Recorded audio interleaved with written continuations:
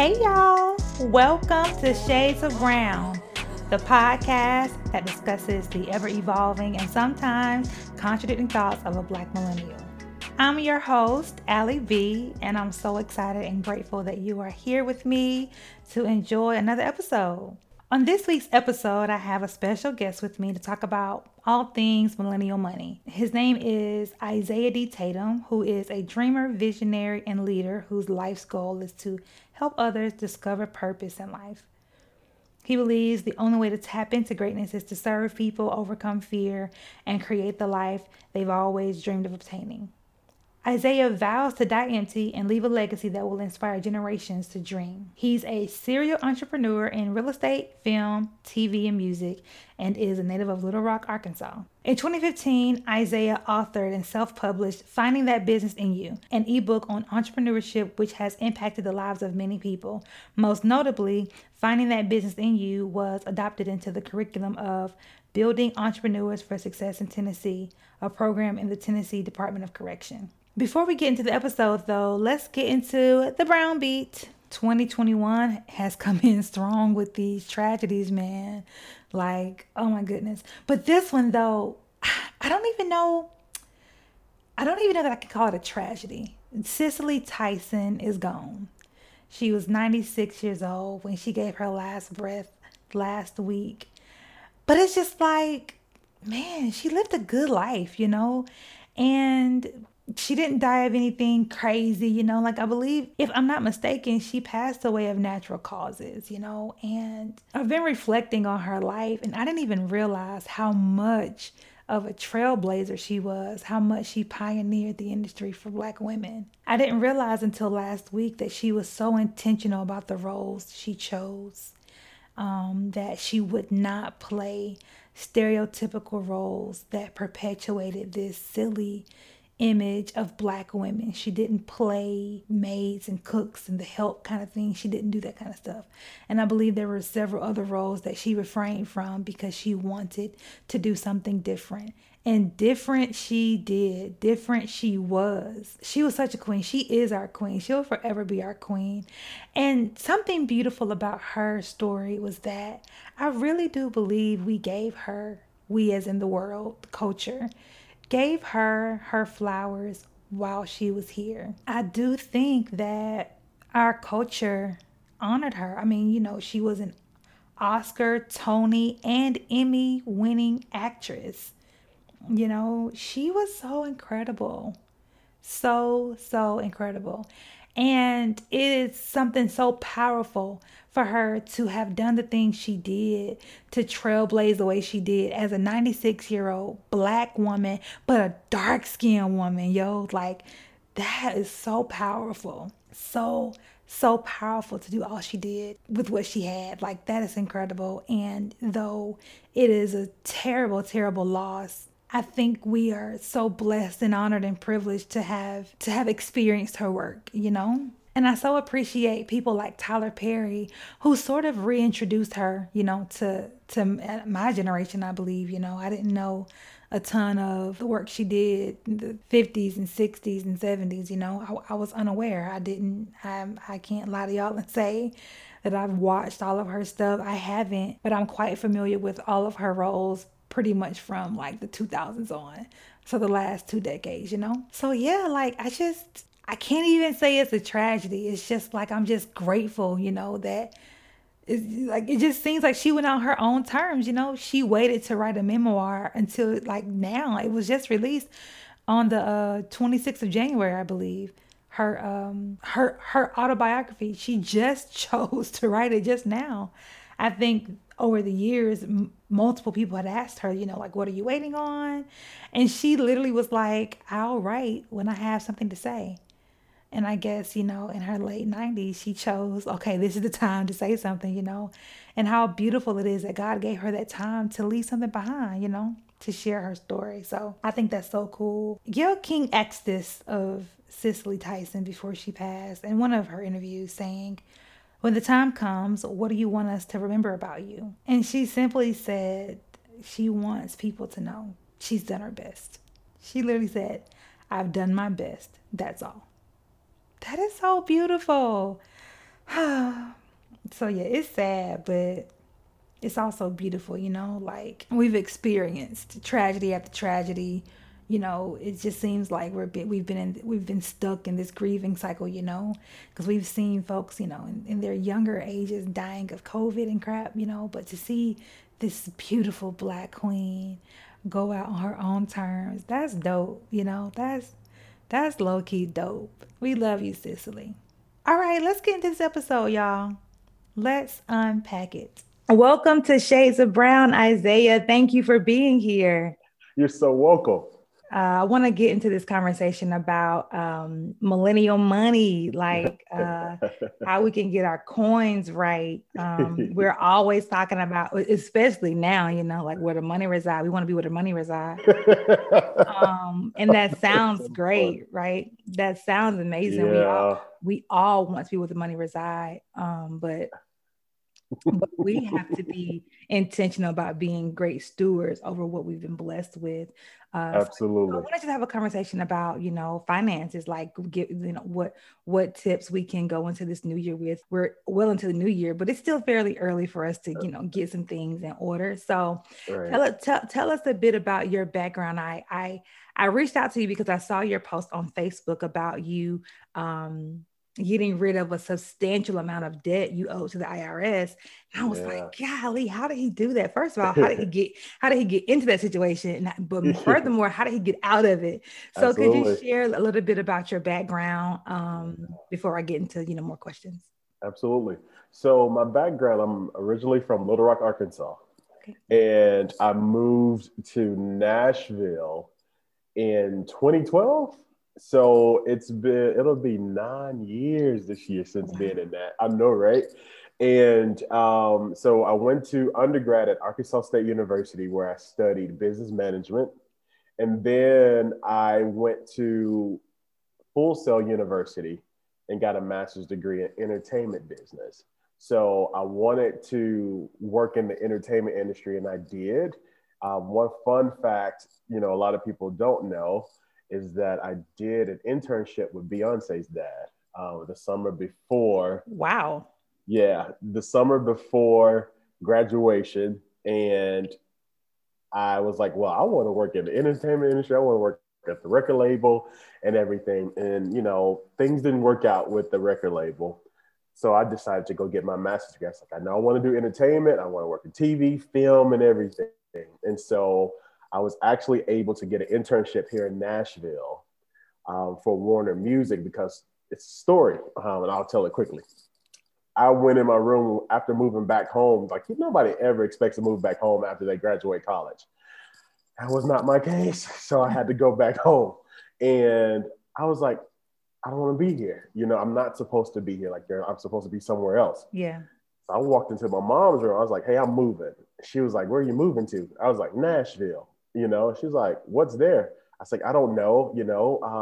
I was just like, I'm just moving. Yeah. And so crazy.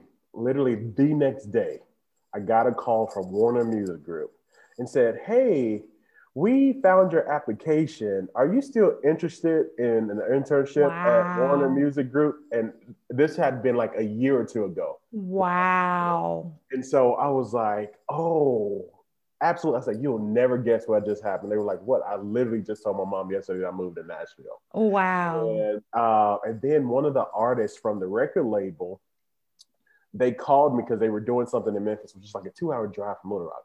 And they told me, say, hey, we need some help in Memphis. Cool. Not I did not know that one of the artists would introduce me to my future boss. And that's who I worked for. It's this company called D3 Entertainment Group, and we did African American faith-based marketing for TV and film. And I did that for about 4 or 5 years, and they were based out of Nashville. So here we are. So my background is in entertainment, and then I got burned out with entertainment, Mhm. and that's how I ended up at the front desk at Keller Williams. And so after being put I'm talking about so burned out, I called a temp agency. I was like, just put me anywhere. I don't care what you all do. I just put me anywhere. Just the Mhm. mindset that I was in because I Wow. needed to make some money. Okay, a Yeah. brother was broke. Ooh, our brother was broke. However, they put me at, they called me, it's like, hey, they're trying to interview you, but we're just going to send you. And they sent me to the front desk at Keller Williams, and the rest is history. And that's how I got into real estate. Wow. Wow. That is crazy. That's a crazy path to real estate. Yeah. So how did you get into, I believe it was what, a $35,000 debt you had? It was 35,000. How did you get into $35,000 debt with the IRS? Yes. Like it's one thing to have debt. You know what I'm saying? Like we have debt. I got student loan debt. I got some credit card Right. debt. Right. Nobody wants to owe the IRS. Nobody. And I do not recommend anybody owing them. Get it together, you know. So basically at Keller Williams, I was the front desk person. So let me tell you how it happened. I would get these forms. In my job, I had to make sure and call all agents to ensure that all those closings were still being closed. So I'm looking at the sheet and I'm like, these people are making my salary in one check. Wow. So I'm like, how can I do that? You know, like I'm coming from the entertainment industry. I'm talking about broke, Elson. I'm telling you, just broke, right? And I was like, I need to get, you know, to there. So at this time, you know, I'm like, I don't want to work. I don't want a 9 to 5. Like I'm an entrepreneur, you know, all this facade, and you broke and you talking about you're an entrepreneur. Ain't nobody got time for that, right? So I was like, well, the company wanted to hire me. I was like, if you all hire me, you all have to pay for my real estate school, because I one day wanted to go to real estate, you know, and get into real estate. They were like, as long as you work for us, we'll pay for it. So they did. So I wasn't there for 7 months. I had already gotten my real estate license and it was time to go, right? And so in real estate, Nashville has been one of the hottest markets in the United States for years. Okay. Crazy. It's so crazy, right? And so I started being successful in real estate, you know, got clients and you got houses closing and you got these big old commission checks and coming in. And if you've never had this type of money, and you've never had the type of training in order to deal with this type of money, you'd be like, oh, I got all this money. You know what I'm saying? So, you know, I wasn't making 6 figures, you know, but I was making more than what I was making at the front desk, right? Yeah. And nobody told me to put aside for taxes because I'm a 1099, right? So contractor, you're self-employed. So you have to put aside your taxes and your health insurance and all of that. Nobody taught me this. All I saw was big commission checks. Yeah. And I'm like, it's your money. It's right. So I went to splurging and you know what I'm saying? And then somebody told me, well, you owe this in taxes my first year. I was like, I don't have that. Well, they were like, oh, you can put it on the payment plan. I was like, let's do that, right? But I didn't learn the lesson. And I did it again the next year, you know, and, you know, but that's because I started living above my means. Like you got this type of money coming in, but the business wasn't consistent, because real estate, if you don't do the work in order to make it consistent, you'll have an up day, an up month, and you have a down month. And it was just a roller coaster. And so it's just like, oh my gosh, like, and then you owe this money at the end of the year. And basically the total that I owed the IRS after all of this was like $35,000. Jesus. Yeah. And, you know, 1 year I got it. I started putting back money, you know what I'm saying, for my taxes. I was like, I'm not going through this anymore. Like literally it just popped in my mind. I was like, I'm not owing anybody nothing. I was just like, I don't like this feeling, you know, like people see you successful, but they don't know like the stress of it, you know, like I'm on payment plans and everything. So that I wasn't going to be Wesley Snipes. All right. They wasn't taking me to jail. Let's make that known. Like I did my due diligence. I wasn't hiding money. Yeah. Like, hey, here it is. Right. So I was like, literally, this was just last year. And I was like, you know what? I'm getting rid of all of my debt. I don't care what I have to do. Like they are not going to tell me, and they're not going to call me and asking for their money. And, you know, me just worrying about like how I'm going to get out of here, you know, because the IRS, they don't play. Like they want their money, you know what I'm saying? And then they add on interest to it as well. So I'm just like, you know what? I was like, I told my accountant, I was like, I'm out of this in a year, Yeah. you know? And literally, I cut my budget. I was like, what I was living on a fraction of what I was making. So I was living on $3,500 a month. And all the rest of the money that I made went towards the IRS, Mm-hmm. you know? And I was able to finally get that monster off my back. Mm-hmm. And that's how I did it. I literally had to deny myself the, eating out and, getting a bigger house and, all these things that you want to do, but it's denied gratification. Yeah. Can you lean into that? Let's talk about the concept of delayed gratification, because I do think you are speaking the language of so many of us, where it's like, we come into a space where we're making more money than ever. And I think I'm assuming you're a millennial. Are you a millennial? I am. I'm just 30. Okay, cool. Okay. 1990. Cool. Okay. We're the same age. Cool. Okay. A lot of us are coming into opportunities that our parents or grandparents didn't have. A lot of our parents were first generation college graduates, or maybe a lot of us, are our family's first generation graduates. So we're coming into spaces that our ancestors and parents didn't come into. We're coming into money that our parents didn't have, or maybe we're making money at 22 what our parents made at 60. Right. So we're coming into these spaces like, oh my gosh, this is more than I've ever had before. But like you said, we don't have the financial literacy to back it up. We think that the income matters when really it's like what we keep. And, and our expenses matter. You can make $1 million a month, but if your expenses are $2 million a month, you broke. You know what I'm saying? Broke. You're just broke, So who cares how much money you make if you can't keep it? So can you talk about what it cost you, the sacrifices you had to make? Like go a little bit deeper into the delayed gratification. Right. So I have this wealth advisor, and we started this process probably last May or June. And I will never forget the words that she told me that really set everything off. And I mean, I went full force. She said, Isaiah, if you deny yourself right now, you will have 50 years of freedom. So, 30, hopefully you get to 80, saying just like all those, but at least you have 25, 30 years, Lord's will, to have financial freedom. Like freedom may not be necessarily financial freedom, but you are free of debt. And to have 50 years, when she said the 50 plus years, like that really did it for me. It clicked in my head. I just, I was like, oh, yes, I can have 50 years of freedom if I deny myself right now.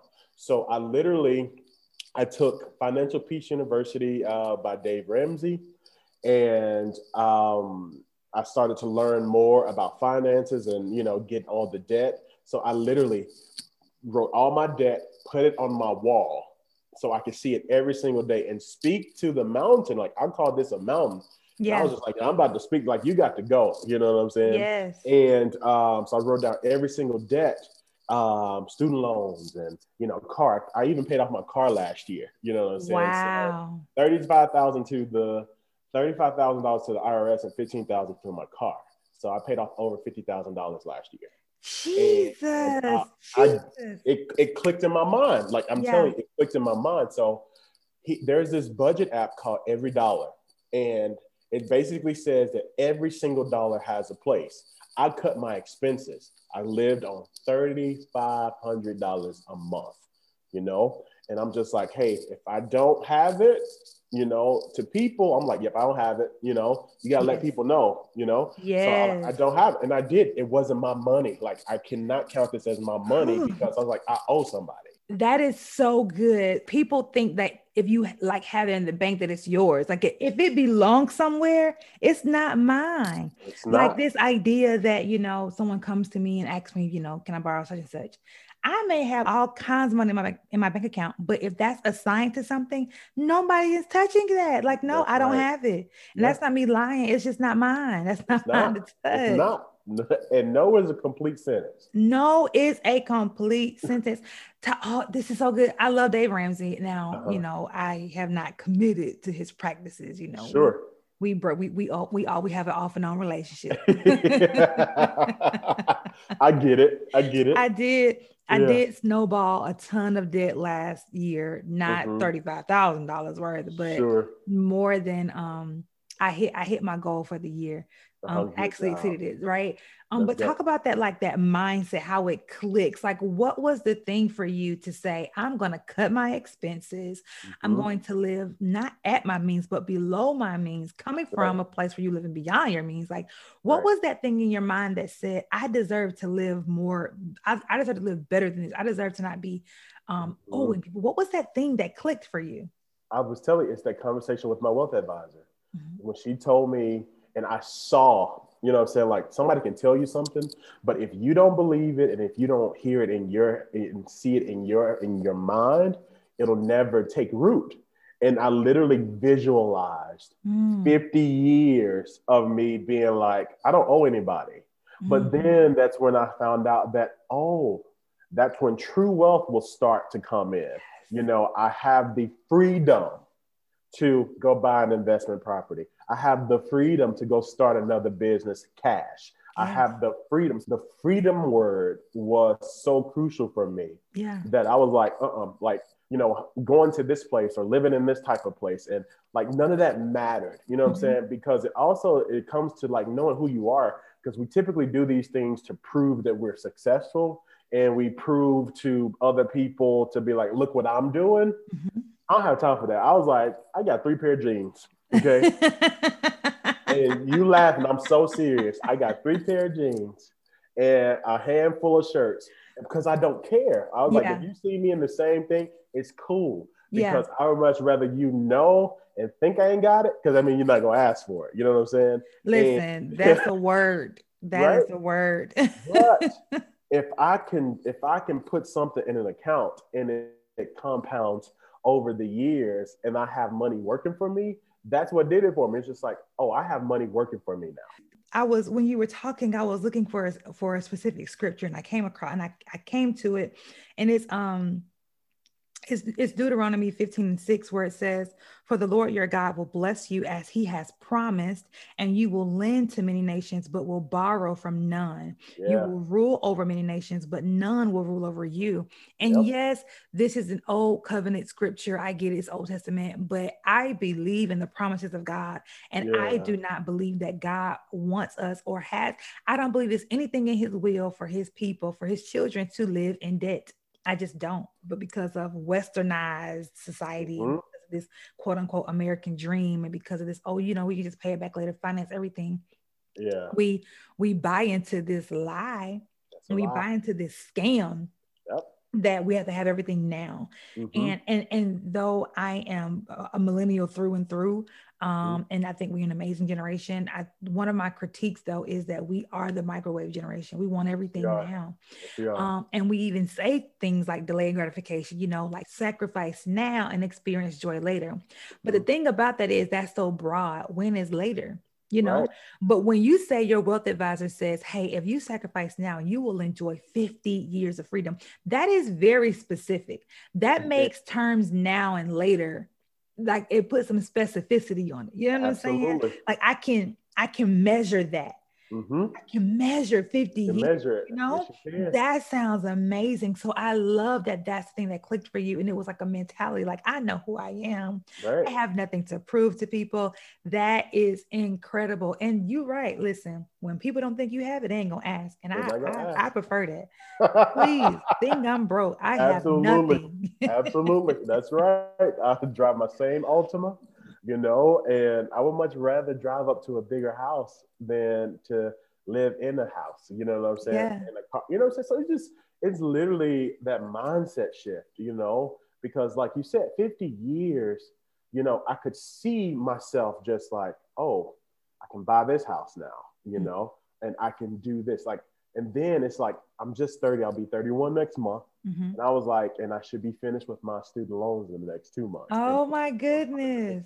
debt free, right? You are not playing. I'm not. I'm telling you, it's over. Like, it's over. You know what I'm saying? Because like once you see how this debt chokes people, Yes. and then also I see it in real estate too. Like a lot of people's debt and student loan debt are hindering them from getting the best loans, and Yes. it's hitting their credit and all those things. So I'm learning from the mistakes of others Mm-hmm. and myself to be like, I don't ever want to make this mistake ever again. Yes. You know? So yeah, so it's just like when you can see it, and I'm just like, okay, now I can be on the beach without any worries. If I want to stay there for 2 weeks, I can. Yes. You know, because I have the freedom to do so. So it's all about freedom for me. I love that. I love that. I can tell that that's one of your core values. Freedom is the core value for you. I can tell that. I tend to be careful about money conversations because I don't ever want to assume, or I don't ever want it to sound like this is just so easy peasy, because the truth of the matter is poverty in America is a social construct. It's something that does not have to exist, but because of extreme capitalism and because of oppression and racism, we have millions of Americans having to live impoverished, having to finance everything, having to rent furniture, having to rent apartments, don't have any land, don't have any home, all these things, you know, like I don't ever want to make it sound like this is just easy, but I do think it's important to talk about financial literacy because especially for our people, we just haven't had the education surrounding it. We haven't had the education. And I have a friend who always talks about this, you know, when talking about athletes or these people who have these beautiful rags to riches stories. And it's like, well, it does nothing. It does nothing for a kid to be, you know, from the hood, you know, to get the most amazing deal, whether it's sports or entertainment, and you come into this influx of money, but you don't have the education to keep it. So what can we do? What can we do to make sure the next generation coming behind us doesn't fall in these same pitfalls that we have, which is credit card debt, trying to show off and prove who we are? Like, what can we do to make sure that the next generation isn't making the same mistakes? We grab them, you know, and we pull them up with us, you know. Because I was actually having this conversation the other day, you know, because there is systemic racism and systemic things that have the reason why there are, you know, welfare, and there are like the ghettos and you know, all those things. There's a reason why. You know, it's not coincidental. It's correct. There's a reason why, you know. I told them, it's like, it's exposure. Like people need exposure to something more than where they are right now, because our environment shapes us, right? So if all we see is the older guy down the street on the side of the corner doing what he does, that's our goal in life, is because that's the highest standard that they see because they're making money, right? My uncle had to take me out of the country. My first international trip was Johannesburg, South Africa. Wow. So we see, when we think of Africa, we think of poverty immediately. We see those babies with big bellies and all. I went to Johannesburg. I'm walking on gold floors and I'm seeing Lamborghinis, and you know, I said, wait a minute, you know, I said, this is not what we saw on TV. Yeah. Some of the best steaks and all these things, you know, and I'm just 18, just a freshman in college, right? First, you know, international trip like that. It was the exposure, because I could not come back and be the same. Hello. So at that point, it's just like, pull somebody up in the next generation to be like, hey, this is money. And it's so crucial that we get those programs, because we will recycle poverty, because poverty is a mindset. Yeah. You know what I'm saying? So it's about financial literacy, but it's also breaking the poverty mindset that you just have to survive. Yes. No. Talk about the poverty mindset and how it affects our ability to attain and maintain wealth.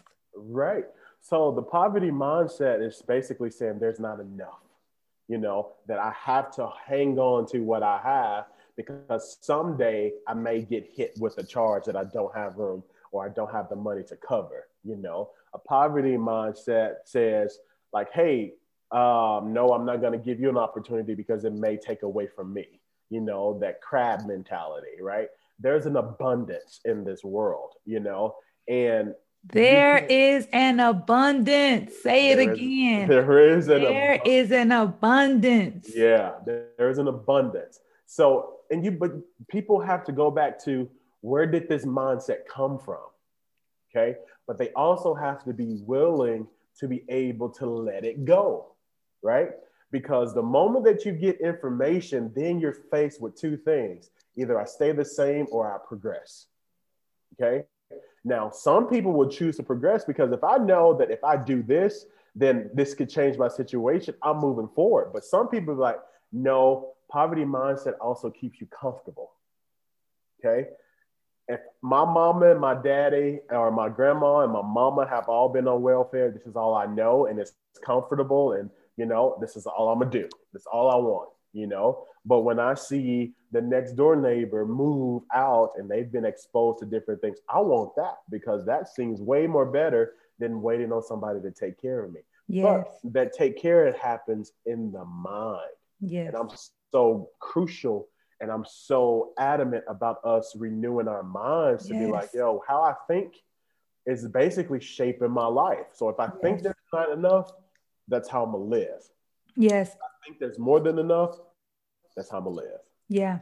Yeah. And we talk about, especially in the church, we quote that scripture about renewing our minds. We quote it all the time. But when we really think about what God was intending with that scripture, he means mind, soul, and body. Like, renew your mind so that your life will transform completely. Yeah. And that includes finances. I don't, I'm not one to subscribe to this extreme prosperity gospel, like sow $500 and God's going to give you a Lamborghini. Like, no. However, there is scripture to back up prosperity gospel. The gospel is prosperous. He does want us to prosper. And in every way, he tells us, that, of course, we know the thief comes out with to steal, kill, and destroy, but I am come that you might have life and like have it more abundantly, to have and enjoy life. We can't enjoy life if we broke. That's right. Because the word says money is the answer to all things. To all things. To all things. To all things. Oh, my pastor in college, Pastor Bobby Sledge in Huntsville, Alabama. Come on, Sledge. He would always say, exposure expands your expectations. Wow. It's so true. Because the lives we live is based on the expectations we have. How can I, and this is why, and I don't want to get on a tangent here, but this is why representation is so important. How can I know as a Black woman that I can be an astronaut if I've never seen a Black woman astronaut, things like that. So this is why I love that you're saying, pull up the next generation. Because yes, there is this thing about crab barrel mentality. I get it. Granted, crabs do not belong in a barrel. That was not their natural habitat. Somebody put them there, which is systemic oppression. Hello, racism, but that does exist because of poverty mindset and because of lack mentality. But it's so important to pull folks up. And I think that we can do that by being transparent and take all of the awkwardness around money out, like take it away. I have friends who are broke and I have friends who got it. You know what I'm saying? Absolutely. And it's like, let's just not be awkward about it. Right. You know what I'm saying? Right. And that's okay. Like I think that like us taking the awkwardness out of it can just normalize finances. Like it's not a big deal. This whole status and classism, like let's just get rid of it. It's not a big deal. Let's talk about it so we can then like expose each other to like more things and to advance our literacy so that we can create a space that is more conducive for more Black wealth, right? For all of us to get on, for all of us to get, and not just so that we can get things, but like you said, so we can have freedom. That's right. Freedom. Even if I don't buy a thing, just to not owe anybody. just to Yes, live, like you said, like just to that's live right. at peace, knowing no one's blowing my phone up asking for their money. Like Right. nobody wants to be the person owing. And like I said, like we are not supposed to live a life where we owe. Like That's right. it's just not biblical, It's not. and you talk about, the yoke, it is bondage. That is Mhm. bondage. It is Being in debt bondage. is bondage, It is. it's literally a form of slavery. So I love that. I love all of what you're saying about the mindset and getting beyond that place and understanding that we deserve to be in a place of financial freedom. Yes, we do. So what is your advice for millennial entrepreneurs? Because you said something, like people talk about us millennials, we don't want to work for nobody, we don't want to do 9 to 5s, we all, we're entrepreneurs, yet, we have nothing. Like what is your Mhm. advice to self-employed millennials? And how can we better position ourselves if we're going to transition from corporate America, go Right. into self-employment? How can we best set ourselves up so that we are not owing the IRS or owing Correct. anybody, and setting ourselves up properly? What is your advice? Yeah. So, of course, my number one advice is put aside money for your taxes. All right. At least 25% of every single check should be you putting it in another account that you cannot have access to. Do not get a debit card for it. Do not get a credit card for it. Make you have to drive across town or into another city in order to get to that bank, in order to get your savings out, right? Because that money does not belong to you. Okay. So save the money for your taxes. And then, with millennials, like, I want to be a boss. I want to be a boss. I want to be a boss. You can't be a boss until you've served. Okay. Uh, And uh, uh, and let me tell you why. oh, we preaching Because now. Okay. oh, no, but it's just like when I was placed at the front desk at Keller Williams, God taught me the importance of serving, because I thought it was under me to get a 9 to 5. I wanted to be a boss. I wanted to be able to have this time freedom. But when I needed structure and when I needed to serve, I'm talking about I had to, clean out coffee, and I had to, be the front desk. I was a glorified secretary, okay? And, set up meetings and take care of 250 agents. And then it wasn't until that I knew that I needed that to humble me, but to also help me to understand servanthood. Because how am I going to run a business if I don't know how to serve? And sometimes being a boss means that I want to tell you what to do versus showing you what to do, right? So you start from the bottom. So I tell millennials right now, it's like, serve great where you are right now, because whatever you do where you are right now will come back on you when you are the boss. So if you're late and still in time, and you are, leaving early, you better believe you're going to have an employee that's going to do the same thing to you. You know what I'm saying? That's a word. So, but it's reaping what you sow, right? Yeah. So if you want to be a boss, serve great where you are right now. If you're in corporate America, I don't care if you hate your job. Like, you go in there with a great attitude and shift the mindset of like, I won't be here long, right? Because the moment that you shift the mindset, then it's like, I don't hate it as much because I'm giving myself this date to get out of here, right? You are preaching. Hey, you don't even know, but you are ministering to me. I need all of Oh, this. I need all of this right now. yeah, you know what I'm saying? Because you got to have a goal to be like, hey, this is the day that I want to be finished. If I'm going to go full-time entrepreneurship is not for everybody. It's not. Let me tell you something. But one thing about consistent income is for you to knock off your budget and half it and save. I tell people you need at least 6 to 9 to 6 to 12 months of expenses saved before you make that jump, because you do not want to be that struggling entrepreneur like, oh, I had to live in my car. And I was like, I don't want that testimony, but I have it. You know what I'm saying? Like, I had to wash my clothes in my bathtub. Wow. I had to make pancakes from cornmeal, you know what I'm saying? Because I didn't have any Wow. food. Like, but it didn't have to be like that. My Yeah. pride was in the way, saying like, oh, if I have this facade of me being successful and I'm young and I'm an entrepreneur, then I can, people will think of me this way. No, you hungry, dog. Like, go get a 9 to 5, which is nothing wrong with that. And make sure you can pay your bills. You got your lights on. You don't want to be sitting in the dark. You don't want to sit in the cold, right? You don't want somebody to repossess your car. Like, there is nothing wrong with having a 9 to 5 right now. Listen, you are preaching. Can we just stop glorifying the struggle? Yes, some people do get it out the mud. Yes, some people do have rags to riches. But you being homeless because you just want to say you did it on your own, fam, you don't got to struggle. Exactly. You don't have to struggle. Like, just stop it. Just stop. Yeah. Like, that's the whole reason why I'm the side hustle king. Like, let me tell you something. I know how to create a side hustle so fast because it's a part of survival. And I had to stop it because I understood that it was a survival mentality. Yeah. You got all these people like, I'm an entrepreneur. I'm doing this and I'm doing that. So I'm doing vacation homes. And then now I'm selling makeup. And then now I was like, wait, just last week you were just doing this and you already got something else. So it's like, yeah, I got to get my hustle on. No, focus, baby girl. Focus, my guy.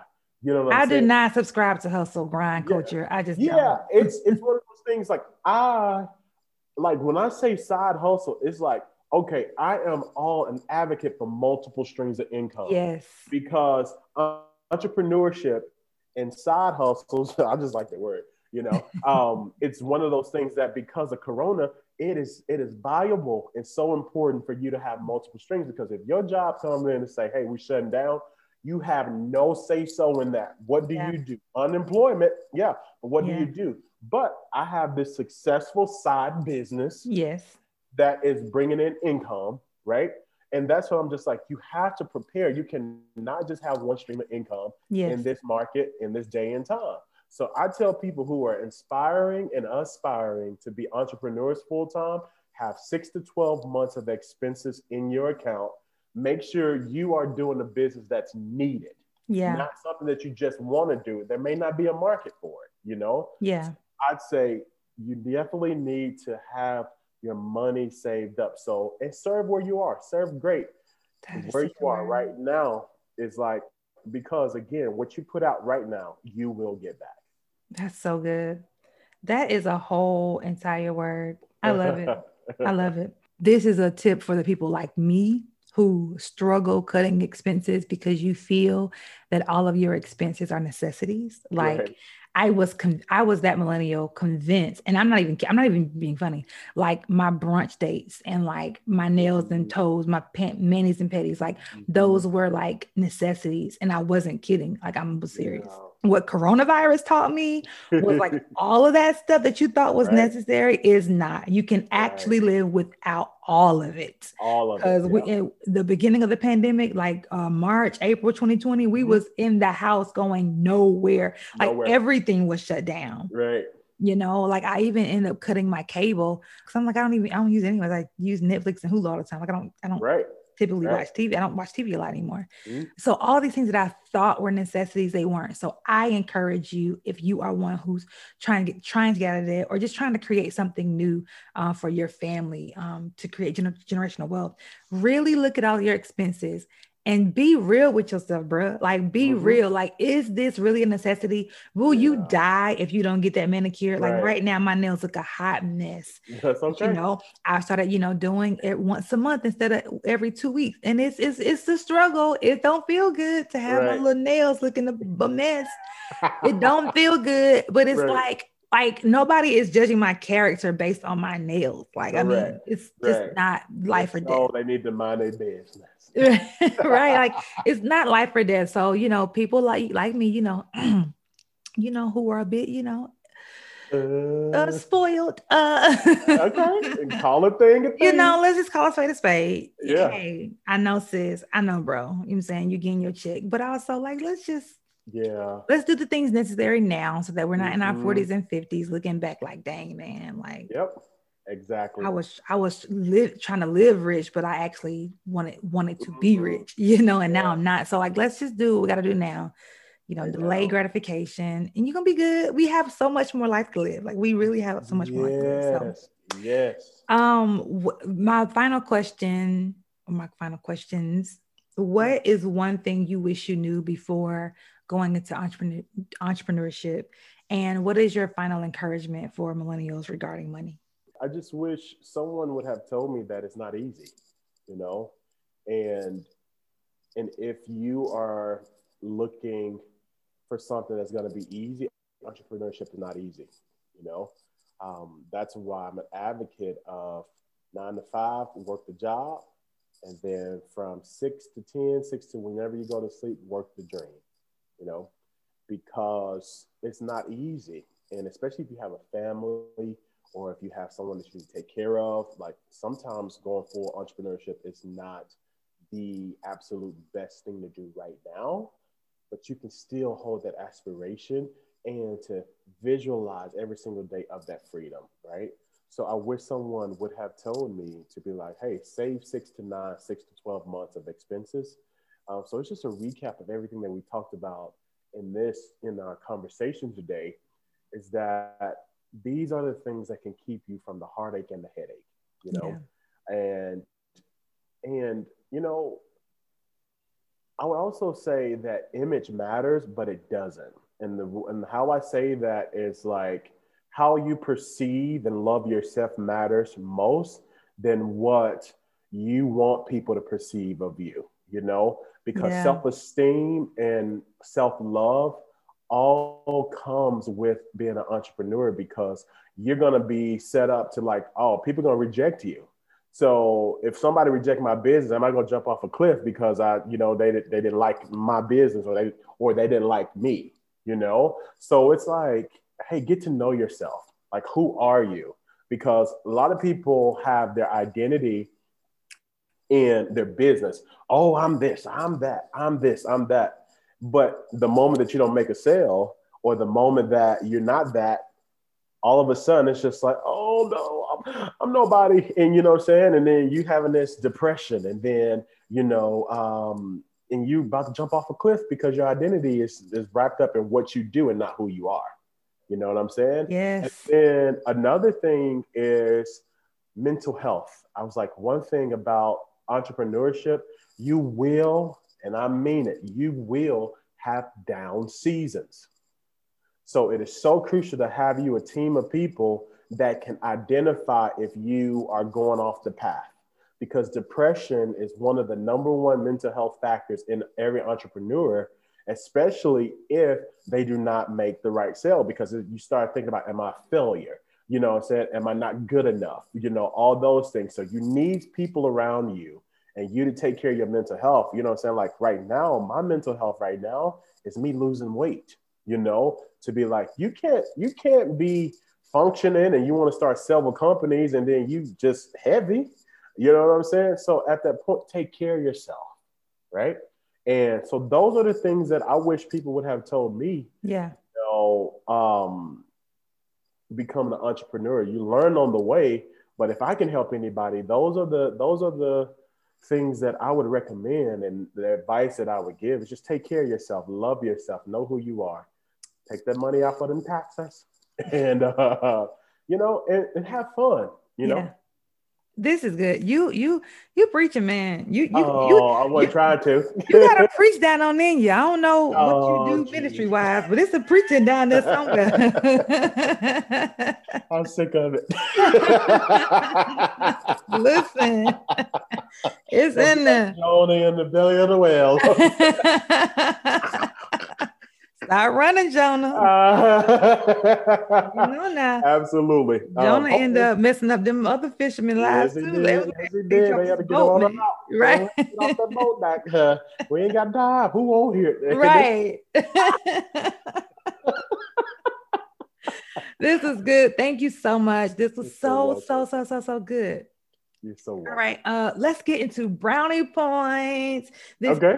This is a segment where I want my listeners and you, Isaiah, to think of something that you are proud of, something you've done recently, big or small. I just want us to be intentional about loving on ourselves and and giving attention to the beautiful things and the positive things at least as much as we do the negative. You know, Absolutely. I would hope that it'd be more than the negative stuff, but at least as much, because we always are talking about what we didn't do, we didn't accomplish, and all those things. But what did you do well? So, Isaiah, what are you giving yourself brownie points for today? I am giving myself brownie points for waking up at 5 a.m. Well, really 4 a.m. this morning, you know, because I'm starting to get a new routine that, you know, if you have a new routine and you follow that routine every day, you know, your day goes better, you know? So early in the morning, you need time for yourself because as an entrepreneur, especially as real estate with this hot market, you have people pulling at you all day, right? So waking up earlier, get exercise in, you know, reading and journaling and all those things. It's like, it's so crucial because it brings peace. So I'm giving myself brownie points because I'd rather be want to roll back over and go eat bacon, eggs, biscuits, and, you know, with jelly and all of that. I drank a smoothie, you know what I'm saying? Because you don't want that all on your brain. So, you know, I feel like those are brownie points right now. That is excellent. That is excellent because let me tell you something. There are more days that I'm going to sleep at 4. So thinking about waking up at 4, So that's excellent. Kudos to you. I woke up earlier than usual this morning, and I was like, Lord, are you waking me up to pray? I was like, I don't think you are. Let me go back to sleep. Let me answer that for you. No, you're not.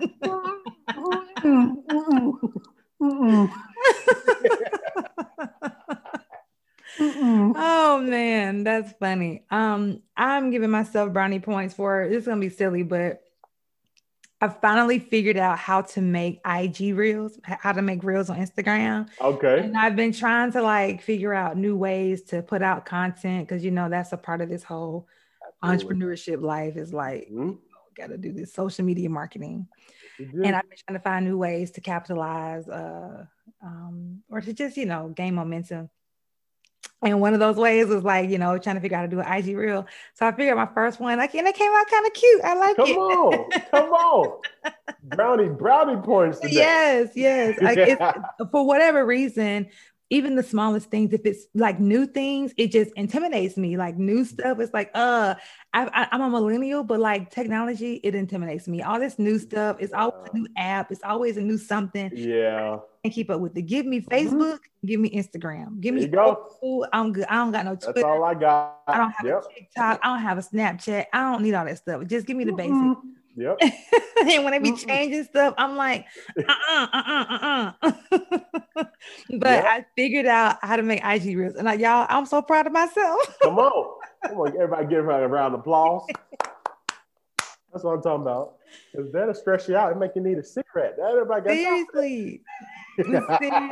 Seriously. Well, I am just so thankful for this conversation. This was awesome. And heck, I'm just trying to, you know, this was one of the finances was something that the listeners said they want to hear more about on Shades of Brown. I was like, okay, that's a good idea. But this ended up blessing me. Heck, more than my listeners. Shoot, I need to. So thank you. Please share your social media platforms where people can find you and anything else that you want to share before we head out of here. Yep. I'm just like Allison. I only got 2. So no, you can find me on Facebook and Instagram at Isaiah D. Tatum. You can type that in. And then you can go to my website, isaiahdtatum.com and connect. Awesome. Well, thank you so much, Isaiah. You guys be sure to follow him and also pay off that debt, y'all. And Black folks, you already know, you are enough. Your creation is so divine, and I love me some you. Come on, love. So until the next episode, be healthy, be whole, be healed.